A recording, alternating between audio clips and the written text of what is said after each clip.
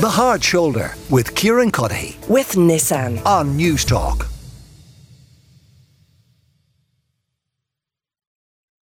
Now, in France, a ban on short-haul domestic flights has come into effect in a bid to curb carbon emissions. The new rule means that flights between cities where the same journey can be made by train within 2.5 hours are prohibited. So those are the rules. Liam Sinclair, Rabharta Glas Councillor for Tallaght Central, is with me. Liam, you're welcome to the show. Do you think that we should do likewise, that we should ban short-haul flights?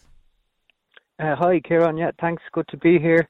I do think we should be doing the same now. It's a small amount of flights at the moment, Kerry being the only active one, but there are airports. There are Dublin Airport and there's regional airports that could be connected, and we should be putting a rule in place to ensure that this doesn't happen. Aviation is a massive polluter, and it's an easy win when we're trying to be climate positive.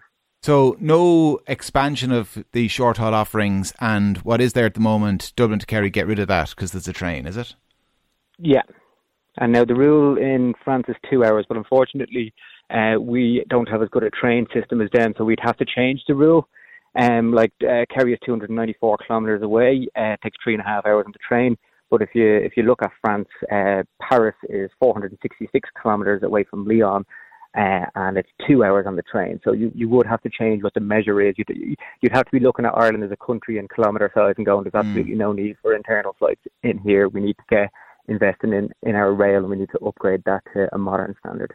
Alan Farrell, the Gael TD for Fingal, is with me as well. Alan, you're welcome to studio. Do you think we should get rid of that flight, ban that flight, and any expansion of the short-haul option?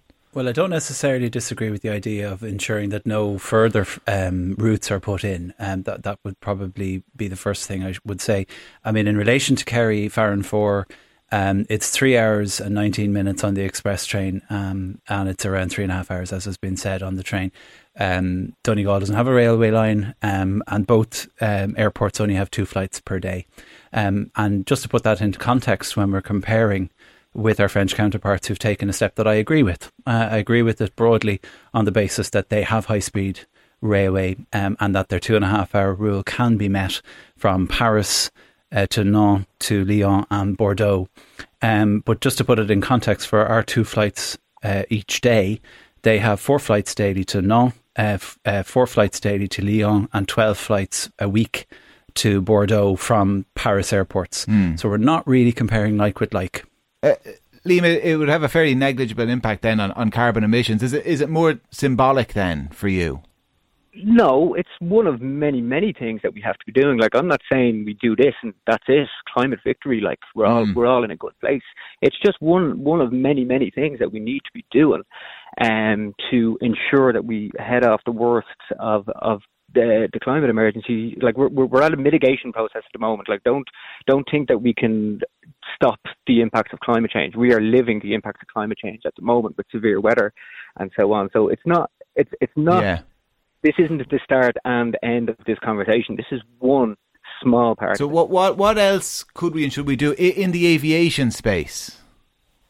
Well, in the aviation space, we should be looking at France and we should be going, well, we have a united Europe, we have the EU, and if we are united and we do want to be climate positive, then this should be rolled out across the EU, and that's where Ireland would be caught up in that, and bigger countries that would have bigger populations and bigger and more flights. So it should be rolled out all the way across the EU.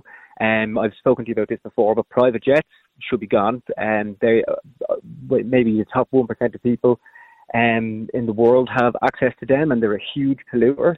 And we need to put an absolute stop. The amount of planes that are in the air at the moment, that should be it. We shouldn't be rolling out any new routes, any extra planes going into the air. The amount we have at the moment is too much and should be considered an absolute ceiling. So aviation basically needs to be looked at as what it is, a luxury, and something that should only be used when it absolutely has to be. Alan, I suspect you'd agree with Liam if you agree with the French context. You'd agree with his argument that on a European basis, where there is the train option, 2.5 hours, why not where roll it out? Where the infrastructure is there, I completely agree, Kieran, and I'll tell you why. If you consider short haul, you don't need to arrive 3 hours before or even 2 hours before. 90 minutes will do it. In some cases, an hour if it's a quiet regional airport.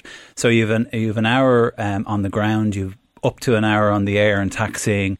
So that's 2 hours. So 2.5 hours is a pretty reasonable target for, modern democracy like France and others.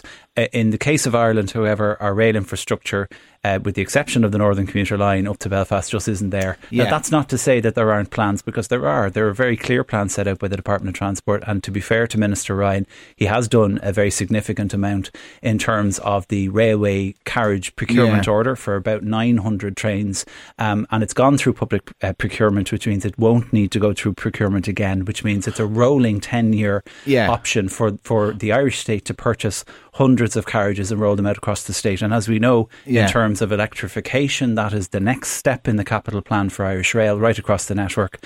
We're starting with the Kildare lines, Maynooth and Kilcock, and we're hoping that in due course that will go to Liam's other suggestion was that we cap the number of planes that are in the air at the moment, and that we have no new routes coming out of Ireland. Now, I know that kind of flies in the face of something Ryanair are calling for, a new Terminal 3 at Dublin Airport. But I don't agree with that. I don't think it's necessary.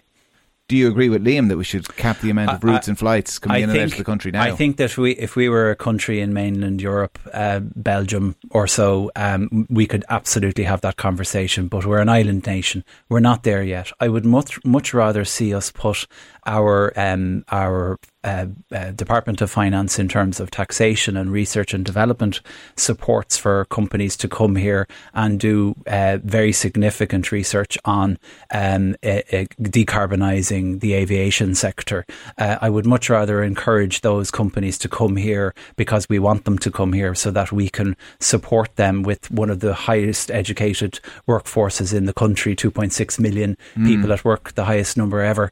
From the CSO in the last few days. I think those factors would play a very significant role at encouraging companies to come here. I do want to decarbonise the aviation sector, and in time, particularly technology, you think, particularly post 2030. No, I don't believe technology will get us there, but I think we should try. Okay. I think we should try absolutely everything to decarbonise our society. But I think post 2030, that is when I believe we should start looking at curtailment in aviation in terms of capping numbers, as the Councillor has suggested, which I wouldn't have a difficulty with, but not now, not yet in this specific instance. Okay.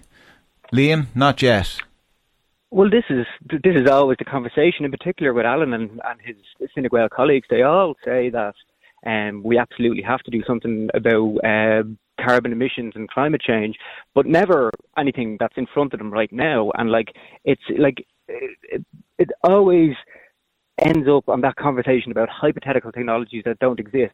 All the while, our carbon emissions go up. And Alan is talking about what's being done with the system at the moment, but this is not a new conversation. I was born in 1985, and I'm aware of this conversation about climate change since the early 90s. So this is not a new conversation. So I'm sure Alan will join me at being furious at whoever's been in government for the last decade and a half. And can I ask, sorry to cut across you, Liam, I mean, you're right. I mean, it isn't a new conversation, and everybody will be aware to it at varying degrees. Passenger numbers to Dublin Airport are back up at what they were pre-pandemic levels, but business travel is only up to about 50% of where it was pre-pandemic levels, which is a suggestion. Well, it's not a suggestion. It means that it's holiday makers, actually. It's just Irish people going abroad for trips. Maybe they're visiting family they didn't see during COVID. Maybe it's for other reasons, but mostly it's for holidays. I mean, it would suggest that despite people's awareness of the problems, like yourself, I mean, there's a cultural tide that you're swimming against, isn't there? There is, and this is what we're all going to have to acknowledge at some point, is that in order to, if we call something an emergency, we have to act like it's an emergency, and we have to change the way we do things. And look, I've been on a plane more than once myself. I'm aware that I'm one of the 7 billion hypocrites in this world. I'm aware of the problems at the cost. It's been many years, but I probably will be again. But the numbers have to stop going up. And if it is holiday makers, what the state should be doing to support them is making Ireland a good place to holiday in. And that again means good infrastructure. It also, if people really want to go abroad, in particular people who have family abroad, we need to start investing in our ferry ports. We need to be getting trams or trails to go out to the ferry ports.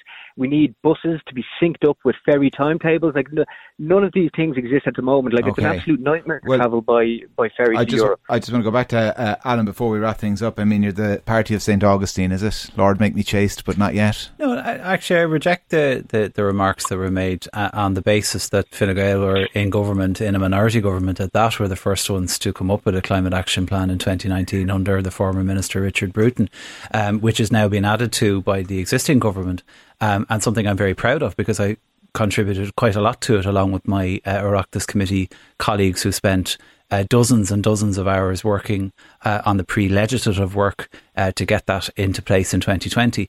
So, I mean, I reject that outright. There have been a huge number of changes made in the last number of years in terms of our climate ambitions, particularly in the last 3.